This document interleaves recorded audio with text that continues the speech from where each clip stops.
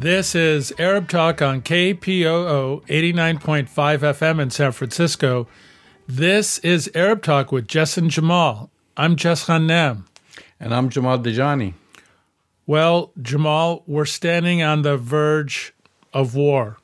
My opinion is that we're actually at war, and that the war between Russia and now including Belarus, the United States, NATO, and its allies has begun. Vladimir Putin has announced within the last few hours that he's recognizing parts of Ukraine as independent separatist entities, which he needs to step in and now rescue, including the Donbas region, which is currently experienced about 1,500 individual shellings and displacements of large numbers of Ukrainian citizens into Russia who are Russian-speaking. The situation is very grave. It's very tense.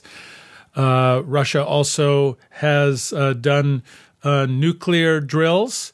They've extended their war games and with Belarus another number of days.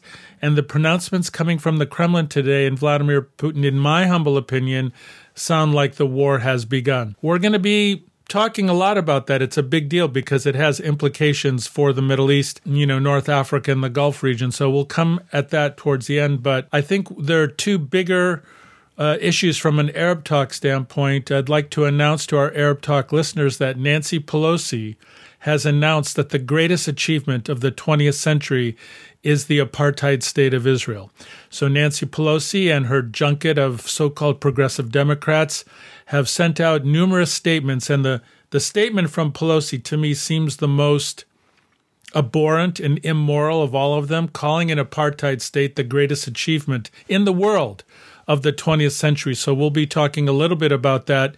And then the ethnic cleansing of Sheikh Jarrah in Palestine continues unabated, with white supremacist Israeli apartheid settlers continuing to attack and trying to ethnically cleanse indigenous Palestinians. So we have a big show today, Jamal. That's right, Jess. Let's start actually with the Speaker of the House ignoring Israel's human rights abuses. U.S. House Speaker Nancy Pelosi led a delegation of 7 Democrats to visit the country and told, as you said, Israeli lawmakers that Washington's support for Israel remained ironclad, also called Israel's creation the greatest political achievement of the 20th century. That's in a speech at the Israeli Knesset. Now, Jess, it's not unusual. I mean, we've spoken about this many times. It's not unusual for members of the U.S. Congress, both on both sides of the aisle, right, to make their annual pilgrimage to the Israeli Knesset and pledge support to Israel. We're used to seeing this, right? But it is, I would say it is inexcusable. It's a new level, Jamal. And the fact that Israel now is an apartheid state as recognized by major human rights organizations and its own former attorney general and many others. So by making this visit, the way I look at it and the way I'm sure you see it the same way, by making this visit shortly after the release of Amnesty International's report, Pelosi and her entourage have endorsed apartheid. And they have normalized apartheid. Absolutely. And that's the thing that I find so morally reprehensible and incomprehensible, because you're exactly right, Jamal. This is not breaking news that members of Congress and the Senate, Republican and Democrat, despite their wide differences, would go and have a love fest with the leaders of the apartheid state of Israel and speak to the Knesset. But as you and I have talked about, the timing of this is really even beyond the pale for American politicians. And there are a couple of things which, are especially, painful and difficult and immoral. You put your finger on one of them, the timing. The international community has roundly condemned Israel as practicing, as if not acting, if not being an apartheid state. This is Amnesty, this is Human Rights Watch, B'Tselem, former Israeli attorney generals. I mean, this is, they're widely condemned as an apartheid state. So, but it's occurring at a time, Jamal, when the ethnic cleansing of Palestinians is raging out of control. And it's also occurring at a time, and, we began with this at the top of the hour, with a impending war between NATO, the United States, and Russia, and now Belarus.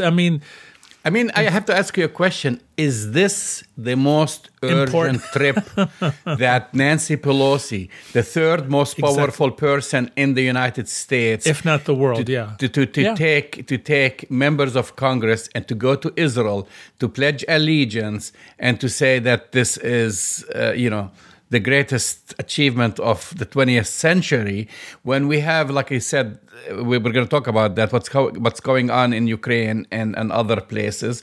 At the same time, Amnesty International releases a major report less than 5 miles away, by the way, from the Israeli Knesset. This is where Sheikh Jarrah, and we're going to talk about this, and Palestinian homes are being demolished in Jerusalem.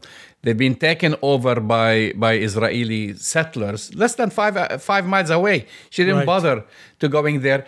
The Attorney General, you mentioned the Attorney General, Michael Ben Yair, said, this is his own words, "My country has sunk to such political and moral depths that it is now an apartheid regime. It is time." He's pleading with the international community here, Jess. It is time for the international community to recognize this reality as well. So who do you pay attention to? I don't understand Nancy Pelosi. She's not listening. She herself is a politician. I'm sure she reads No, she knows media, this stuff. I'm sure she knows this. And she has aides who brief her on things like this. But here's the calculation. She didn't bother to read Amnesty International. She didn't bother to read this plea by the former Attorney General of Israel. She did. And that's what makes her trip.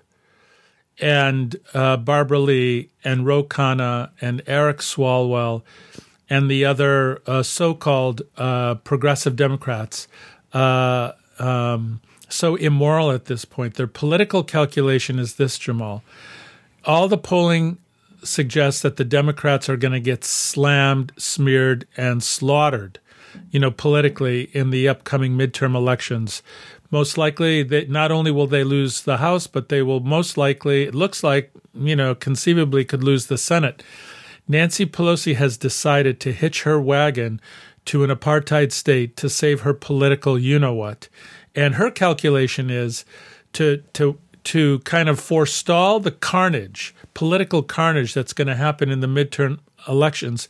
She's got to bend over and kiss the political behinds of the apartheid regime of Israel so as to bring in whatever kind of support she can get from AIPAC and the other support, pro-Israel support that she's going to get here in the United States. It's a wrong calculation.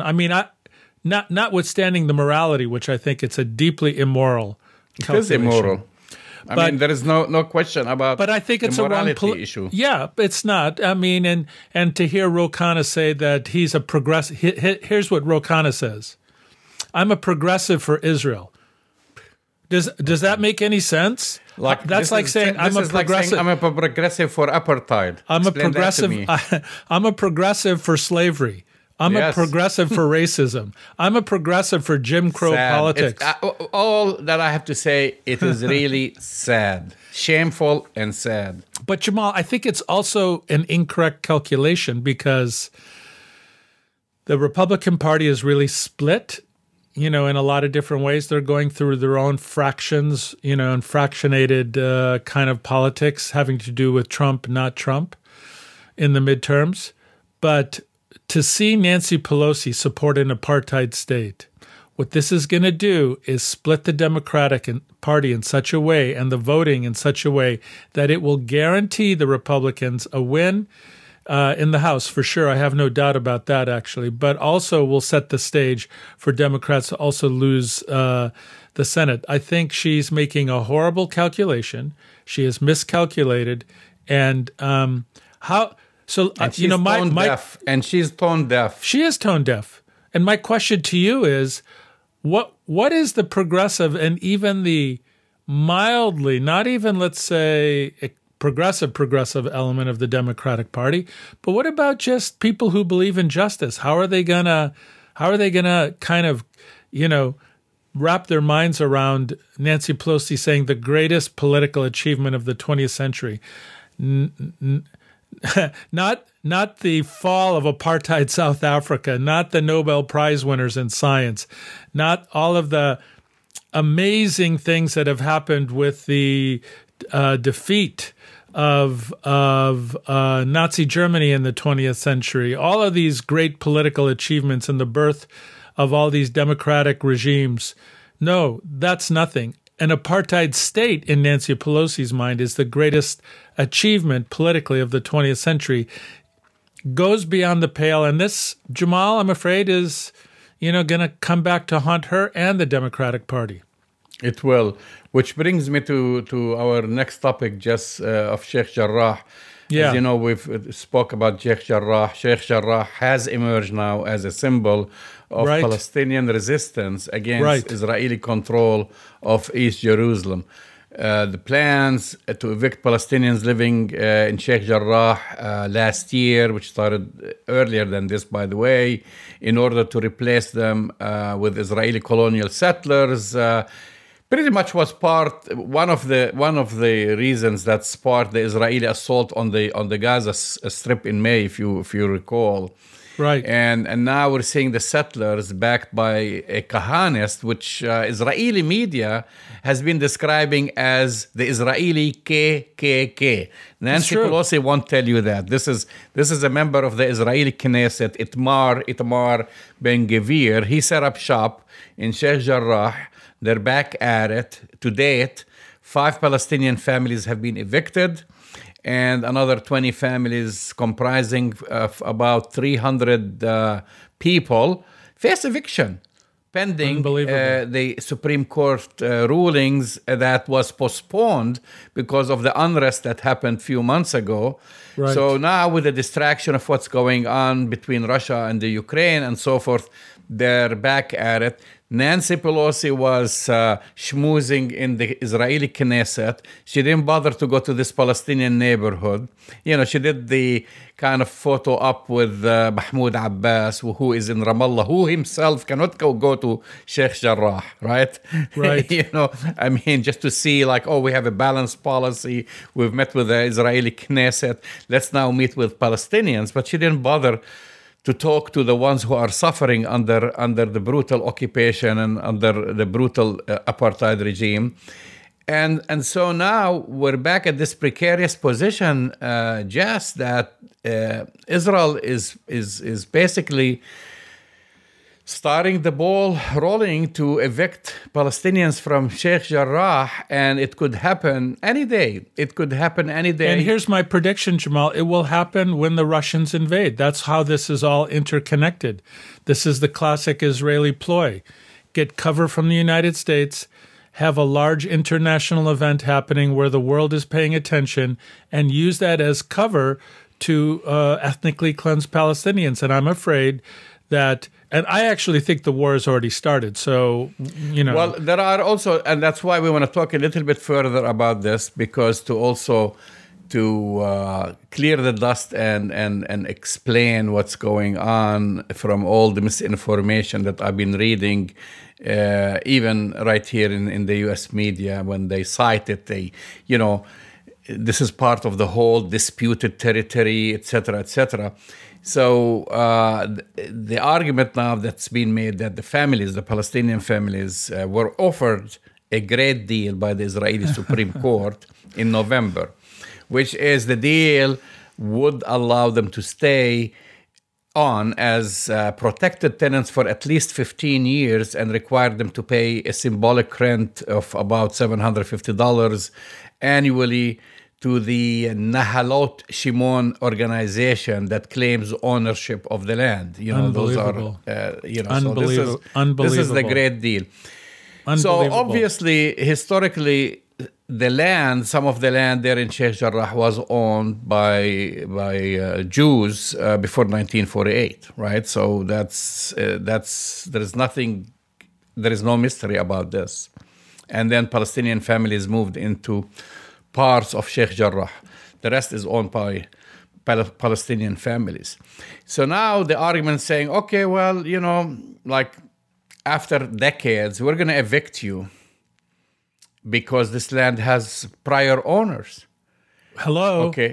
And, Hello, Jamal. and you have Hello. all the millions of Palestinians Who are and their prior descendants, now their descendants, who owned 90%, 88% of the land or something like that, in that figure before 1948. No one talks about them getting back rental income or going back to their homes. So you know how they apply the law, Well, what's yours is mine, and what's mine is mine, and what's yours is mine as well. Exactly. This is by the way, I think JFK said that thing, so I'm quoting him. What's mine is mine, and what's yours is mine.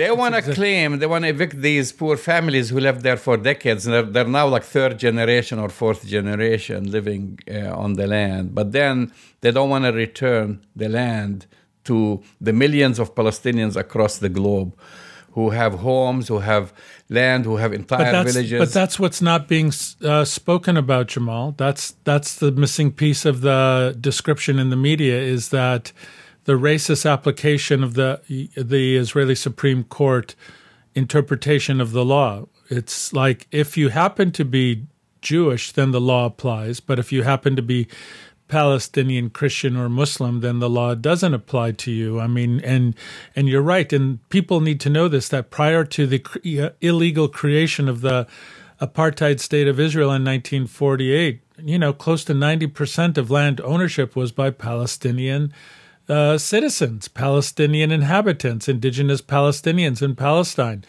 And, those Palestinians, they're in refugee camps. They've been displaced. Maybe they're on their land, but they're trying to be. Most of the people who live in the Gaza Strip, the 1.8 Palestinians who live in the Gaza Strip, they were all basically made refugees in 1948. They came from Haifa, they came from Asdod, they came from Jaffa, they came from all over, man. Bir Sabah, all over. And that's why they live in Gaza. I mean, no one talks about this. So, this it's all connected, because this is what Nancy Pelosi doesn't want to speak to. This is what the media doesn't want to speak to. And this is why I'm really concerned about Palestinians in Sheikh Jarrah and in Gaza and, throughout, all of occupied Palestine now, because I think with the Russian invasion, kind of progressing now, the Israeli military and its apartheid leadership will use this as a pretext for further extension of their land theft and ethnic cleansing. This is a very dangerous time, Jamal, for residents of Sheikh Jarrah. I mean, I just have to go back to what you said before. It's so spot on. Nancy Pelosi, is this really the most important thing in the political agenda right now? You have out of control inflation. You have, a war that's going to destabilize not only the United States and Europe, but perhaps the entire world. You have your own party that's falling apart before your eyes, and you have, divisions within this country that are tearing it apart, and you want to go and celebrate apartheid. So that nothing. Well, the question, Jess, is this what her constituency is? This is what her constituency elected her for? I don't know. She believes that. I'm not sure the problem is that she represents people in San Francisco and Southern Marin, just north of the Golden Gate Bridge in Northern California. And that's been her district for 30 plus years. And she gets reelected. People attempt to run against her. They're never successful. She has tremendous sway and power and authority. And listen, Jamal, just to be real, she has been pro-apartheid her entire career. This is, Nancy. she has. She's been, She's been a darling of AIPAC. She's been a darling of pro-Israel groups. And this is in so-called progressive San Francisco. Now, you and I have been saying this for many, many, many years, that San Francisco is not as progressive as people make it out to be. And, a lot of recent things have happened in San Francisco, including the recall of 3 board members of the school, the Board of Education in San Francisco. So I don't know how to answer your question, whether or not her constituency in San Francisco and Southern Marin, this is what they elected her for. I think if people knew the details, we knew about her trip to do this to the apartheid state. But did you see it anywhere else, Jamal? Did you see it anywhere else on CNN, on MSNBC? Well, it was covered, but actually no one talked about the timing. Right. Right. They covered it as a protocol news or as routine, that this is, again, yet another delegation of U.S. Congress going to Israel. But no one talks about that this comes at the heel of the damning Amnesty International report, clearly stating, outlining step by step the development of apartheid in Israel since the Nakba, since 1948. And right. That's basically what she's trying to ignore and pledge allegiance and but show listen, support. we need to confront Ro Khanna and Eric Swalwell and Barbara Lee, and these are they are all self-anointed progressives, Jamal, especially Barbara Lee, my God, who comes from a truly progressive area representing Oakland, Berkeley, and parts of the East Bay. She truly represents a deeply progressive segment of the Bay Area in California. And I think the question that you asked is better addressed to Barbara Lee. Did your constituents send you or elect you to go and to celebrate apartheid? She was one of the major anti-apartheid figures. When she was. Think about this scenario. Think about the scenario when apartheid was on retreat, let's say, in the 80s. And then in the midst of that, you had the group of progressive U.S. congressmen and congresswomen travel into apartheid South Africa. Meeting with Afrikaners. Exactly. What would the optics been like? Well, and what if they said apartheid South Africa is the greatest political achievement of the 20th century? How would that be received? Would anybody say that apartheid South Africa was the greatest political achievement of any era? I dare say not. But, this is where people and their constituency need to hold them accountable. I mean, the idea that you could say, this is the most unbelievable spin, I'm sorry to bring it up again, but to say progressive for Israel is a non sequitur. It makes no sense. You cannot be progressive and for apartheid. And somehow Ro Khanna gets away with it. Somehow Eric Swalwell gets away with it. And Barbara Lee, for that. No, they're not going to get away with it. Maybe they think they're going to get away with it, but hopefully intelligent people will see through that. Yeah, and this needs to be confronted. But again, I don't believe that the timing of this trip was random at all. I believe that the timing, because of the Amnesty report, was timed primarily because of that. But Nancy Pelosi knows about what's happening in the Ukraine right now with Russia, and I think she saw this as, just like the Israelis do, they see it as a great opportunity because the world's attention is somewhere else. They're betting, Jamal, the Nancy Pelosi, I'm going to call them the Nancy Pelosi squad, Ro Khanna, Barbara Lee, and Eric Swalwell, that no one will pay attention because, they're more worried about... we're paying attention, Jess. Yeah, and we're going to continue to pay attention because everything is connected. And they will need and have to account for this political calculation. And because I really do believe that the Democrats are going to suffer a horrible defeat in the midterms, I'm going to blame Nancy Pelosi for fragmenting the Democratic Party further because what's this going to do to Democratic voters who are progressive, Jamal, when they go to the polls in 2022 later this year in November? Are they going to say, "Yay, Nancy Pelosi celebrates apartheid. That makes me want to go out and vote for Democrats again"? It's not going to happen. It just won't. It's not going to happen. Yeah. Well, you're listening to Arab Talk on KPOO San Francisco 89.5 FM. So we're going to talk about the impact of a Russia-Ukrainian war or conflict on the Middle East. But let's start just by basically discussing what Putin's message in his speech. It's war.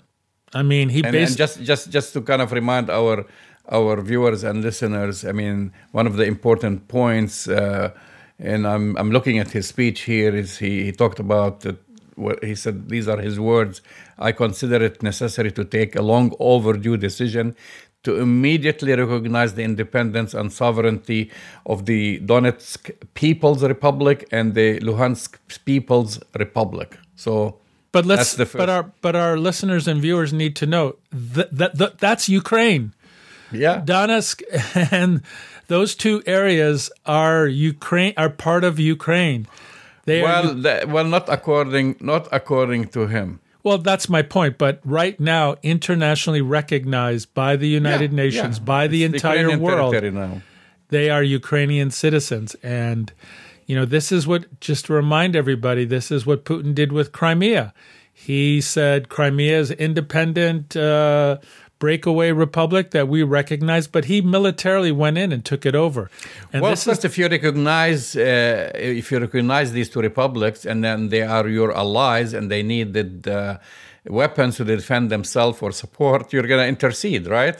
And that's what he did. But that's what they've done. I mean, the Russian separatists in Donetsk, for example, right now have Russian weapons. They have Russian intelligence. They speak Russian. They use the Russian ruble, by the way. So, on their Russian media, they're telling people to evacuate because they are saying that the Ukrainian army is getting ready to engage in a slaughter of its own citizens. I mean, I have a question for you regarding this, Jess. I mean, why is this any different than the United States recognizing Israel's control over the Syrian Golan Heights or occupation of the West Bank? I think that's such a great question, Jamal. I mean, aside from all the hysteria that I've been watching since he made those statements on U.S. media, I mean, I look at it that actually he intelligently, I would say, and calmly laid out Russian foreign policy, Russian interest. This is what he was, and we'll go to the other points. But then I see the hypocrisy here, and everybody's going crazy. Why is he making these statements? I mean, Russian recognition. Well, the United States recognizes Israel's Israel control over a Syrian territory. I mean, that it was basically, since it was occupied, was asked multiple times to withdraw from by UN resolutions, including the Golan Heights, the West Bank, etc. And so, why is this panic over Russia? Well, the panic over Russia is because the United States has this kind of belief regarding a strategic interest that confronting Russia right now is in their strategic interest. And that's why they see the asymmetry, and that's why they see it differently. Because, I think you rightly said, Jamal, I listened to Putin's speech. I listened to the English translation of it, and he laid out a very compelling analysis for whether or not you agree with it or not. It was a very compelling analysis of Russian strategic interests. His point of view is that he feels at threat by NATO. I mean, there are weapons, nuclear weapons, that can easily strike, and non-nuclear weapons that can. I'll help you out here just by a quote from Putin. He said, "If Ukraine was to join NATO, it would serve as a direct threat to the security of Russia. And these are his exact words. Yeah, and he believes it. And there are other countries that are bordering Russia that, are part of NATO, that he's very concerned about. But here's the thing, Jamal. You asked me this last week. Did I believe Putin would actually invade? And I said, absolutely. And from my perspective, he's already invaded. He has exerted so much psychological pressure in the last week. I mean, almost 200,000 troops, nuclear war games, missile tests. He's sending blood, replacement blood, up to the front line, medical teams. I want to quote what you've said multiple times on this show, Jamal. If it walks like a duck and talks like a duck, it's kind of like a duck. So if it walks like war and talks like war, I think it's kind of war. I mean, and, maybe his backup plan is maybe he's not going to go all the way to Kyiv, but he's going to take over these breakaway republics and incorporate. Well, he doesn't have to do it. Actually, I agree with. He when you recognize the sovereignty of these two states, and now you have to provide them with support and recognition and support both militarily and economically. And if they maintain their hold, you've already taken part of the Ukraine. You know what I mean? It's kind of like it becomes a Russian satellite. And that's right. And that, in my mind, is war. And so, just to kind of go back a little bit on this, Jamal, when Putin was doing the same thing with Crimea under Obama, one analysis is Obama let him have it. Obama made the calculation. He wasn't willing to go to war. He wasn't willing to confront Putin or Russia at that time. And so basically Russia took over Crimea without much incident whatsoever. And I think that set the stage for Putin, who has the long view. I mean, here's the thing. Putin is playing chess, and Biden and NATO are playing checkers right now, because Putin's bigger ideas, he's going to knock off these republics. He's going to recognize them as republic. He's going to recognize them as independent entities. He's going to take them over. He's going to continue to eat away at Ukraine. I think he's going to go after Latvia next. And this is part of his long-term plan. Okay, here's the other thing, just also to buttress when you're talking about how, taking over these territories, and that's where I make a comparison with what Israel has been doing. He, of course, starts talking about the whole history of the Ukraine, right. This long thing about the origins of modern Ukraine. Right. This is his words. These are his words. Modern Ukraine was entirely created by Russia, more precisely Bolshevik Communist Russia. This process began immediately after the revolution of 1911. Then he continues to say, Ukraine never had a tradition of genuine statehood. Wow. This reminds you of Israelis and their supporters saying that, well, Palestine really never was a state before or something like this. That's exactly the argument.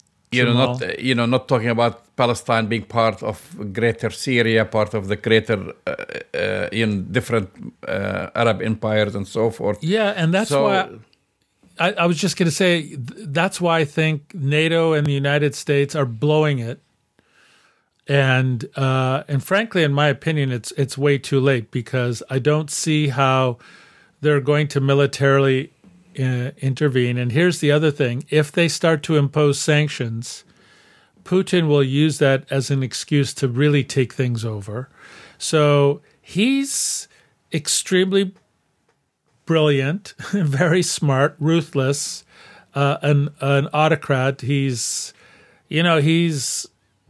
doesn't mind using force. And I have a feeling that this is going to be a historical moment, Jamal, that we will look back on many decades from now as a way to redraw the political map of how things are, how work is done, how politics are done in the modern era. He's part of a larger group of thugs the president of Belarus, Putin, Xi Jinping in China. I mean, these guys, together with their buddies in the Gulf and other areas, are going to rewrite things in terms of how the world is going to be. I think, Jamal, I think we're on the losing end of this, frankly. I think these are his words, because you've mentioned sanctions. I've had that next, and this is what he said. They are trying to blackmail us again.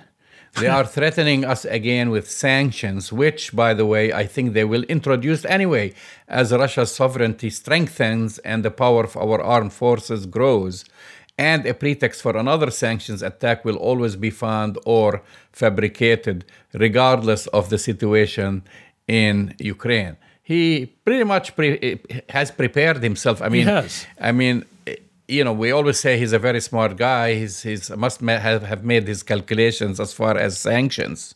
So my question is to you, Jamal. I mean, can anybody stop Putin now? No. I think, I don't see any other exit for there's no exit. Zelensky and the Ukraine other than meeting directly with Putin and signing basically an agreement, promising not to introduce NATO, promising not to have strong relations with the United States. Yeah, I think it's a joke, to be honest. I mean, Zelensky would be smart to do that, but here's the thing. He'll save his country. He'll save the death of maybe hundreds of thousands of people. Well, maybe he'll save people's lives, but I think the Ukraine is going to be part of Russia within the next period of time. I mean, again, I'm sorry to keep going back to this, but Obama blew it when he let Putin have Crimea. And there's another thing that Putin said in his speech, Jamal, which I thought you might bring up. He said with the breakup of the Soviet Union. Oh, that's right. Russia paid its debts, and the Ukraine, because Russia had basically the new Russia had to kind of undertake, even though these republics were part of the Soviet Union, they got to walk away free from carrying over any of the debts. Exactly. And that's an interesting, his analysis from a Russian perspective. You could see how he's strategically analyzing the historical consequences of that. And he said basically the breakaway countries and republics from the former Soviet Union got away without not only paying their debts, but without being able to decide for themselves what they really wanted to do, basically intimating that they were coerced to leave. Now, that's a particular reading of history. And we know, like Belarus and other satellites continue and have, stayed very, very, very, very close to Vladimir Putin. But I don't want to paint too rosy a picture for Vladimir Putin, but he's got problems. He's got economic problems. He's got, a lot of young Russians, the majority of their equivalent of Gen Z and Gen X, don't like at all what's happening in Russia right now. You have the problem of Dagestan and Chechnya right now, which is a big thorn in Putin's side right now, which is not going to go away very easily. Well, I was going to talk about this. We don't have too much time because this is where I see the Western double standards when it came to Chechnya. And the Chechens, as you know, they've been fighting for ages to break away, and no one raised a finger to help Not them. one. When they were getting slaughtered, Jamal, and continue to get slaughtered, no one. The question is why, and I can answer it because they are Muslims. Exactly. I mean, it's very simple. This is the double standard when no one helped the Chechens, no one helped the Dagestanis, no one helped the Sharkas. Exactly. And those are kind of the Muslim republics there. But I want to take us, because we have a limited time, just to the question, how will this also affect the Middle East? Russian invasion of Ukraine.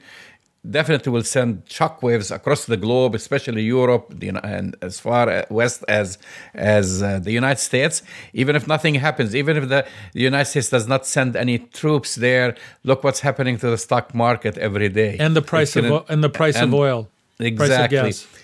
So, what's going to also happen to the region further south, like the Middle East? I was like looking at different things.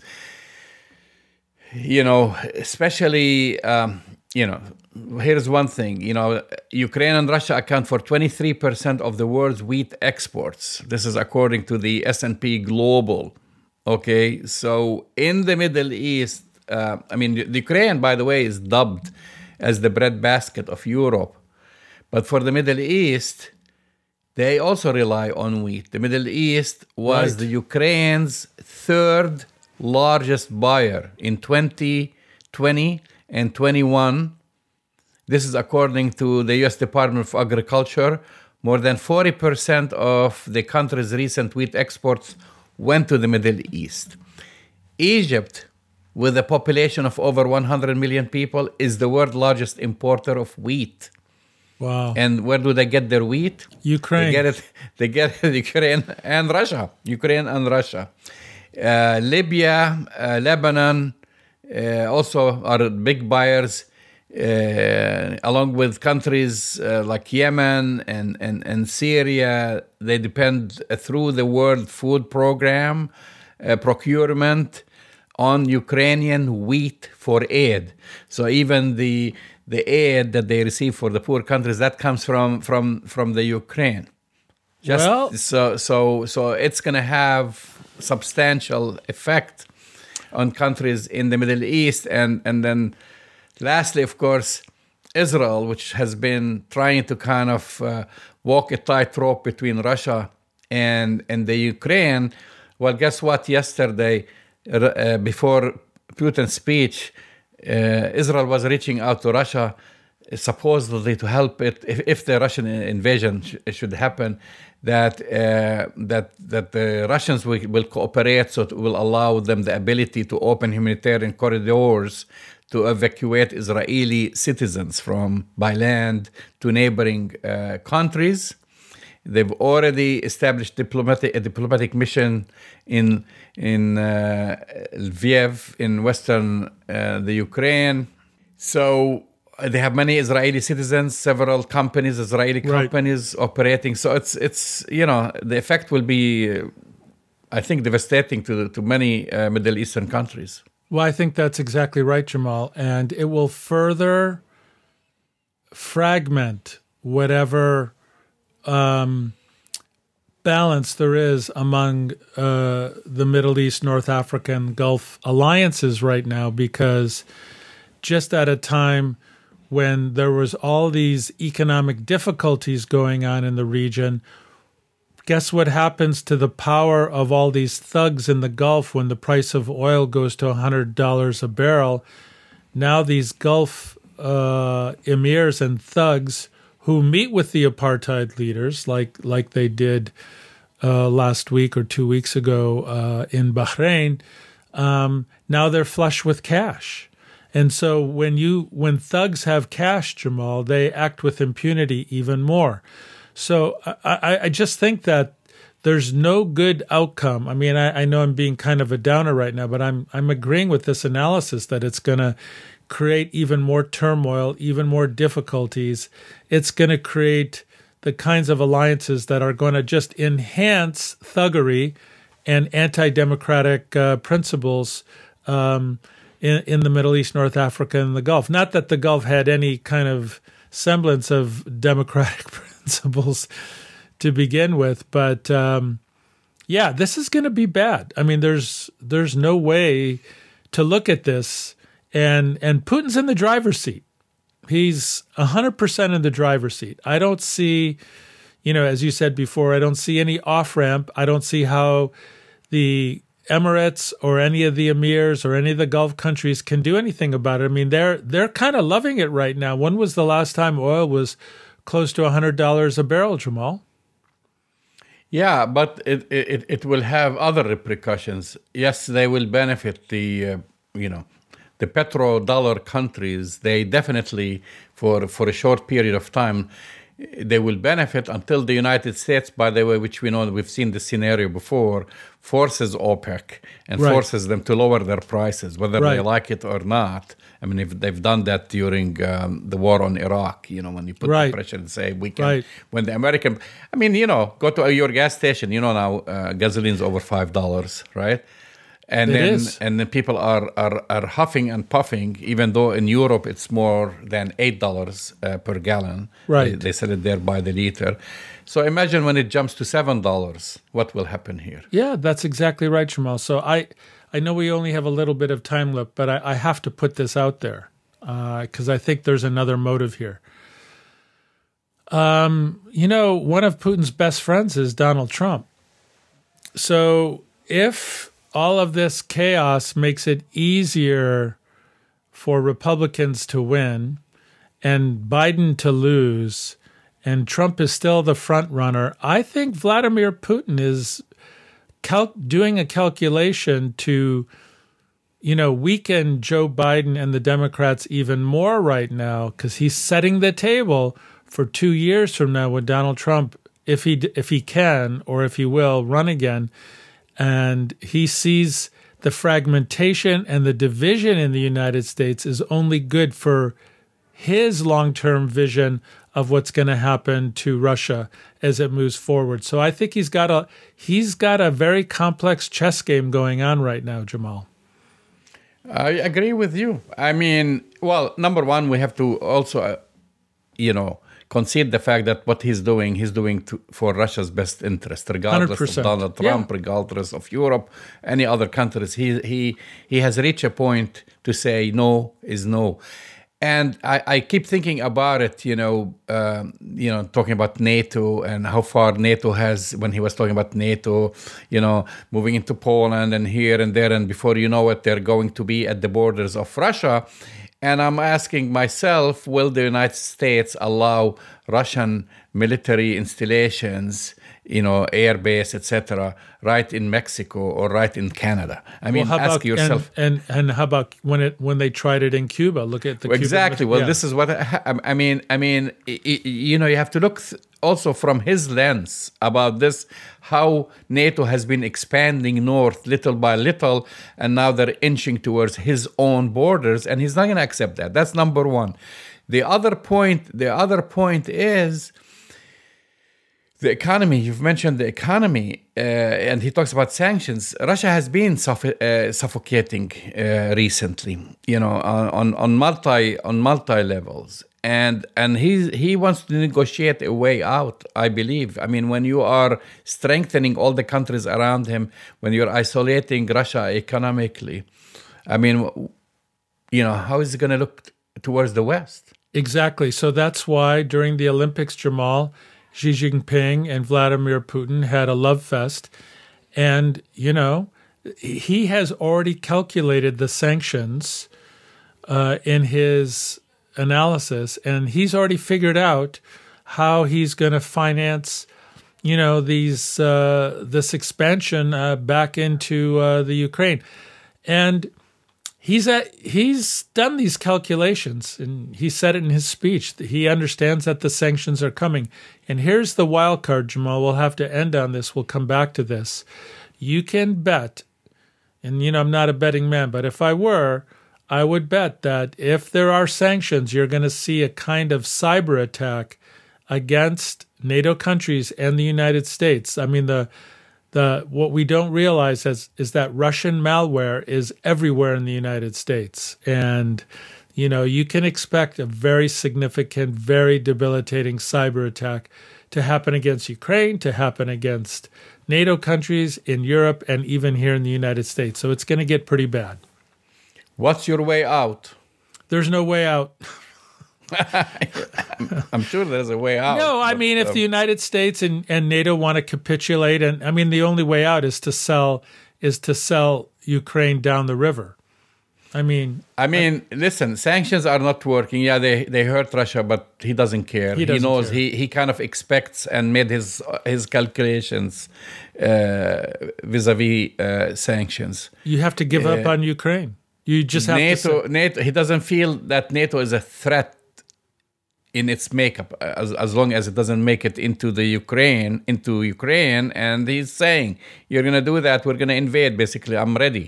I mean, what people are seeing, what the military analysts, experts, what they're seeing is that the Russian military is ready to invade any time, it's going to happen. And you don't have any... The only way out, Jamal, give up Ukraine. I'm not saying we should do that, don't get me wrong.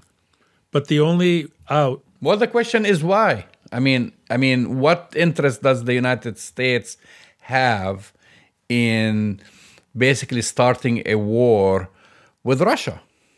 Well, I'll go even further. I think in the back of Zelensky's mind, if he's trying to do a calculation, because the United States has screwed him so many times, the United States has screwed Ukrainians and the Ukraine so many times, he might be having his own calculation. Maybe it's not a bad idea to hitch his wagon with Russia. I'm just saying, I mean, I'm not saying yay or nay, or is it bad? Well, that's what I started by saying. I said that the solution is really in Zelensky's court. He has to hop on the closest Putin wagon.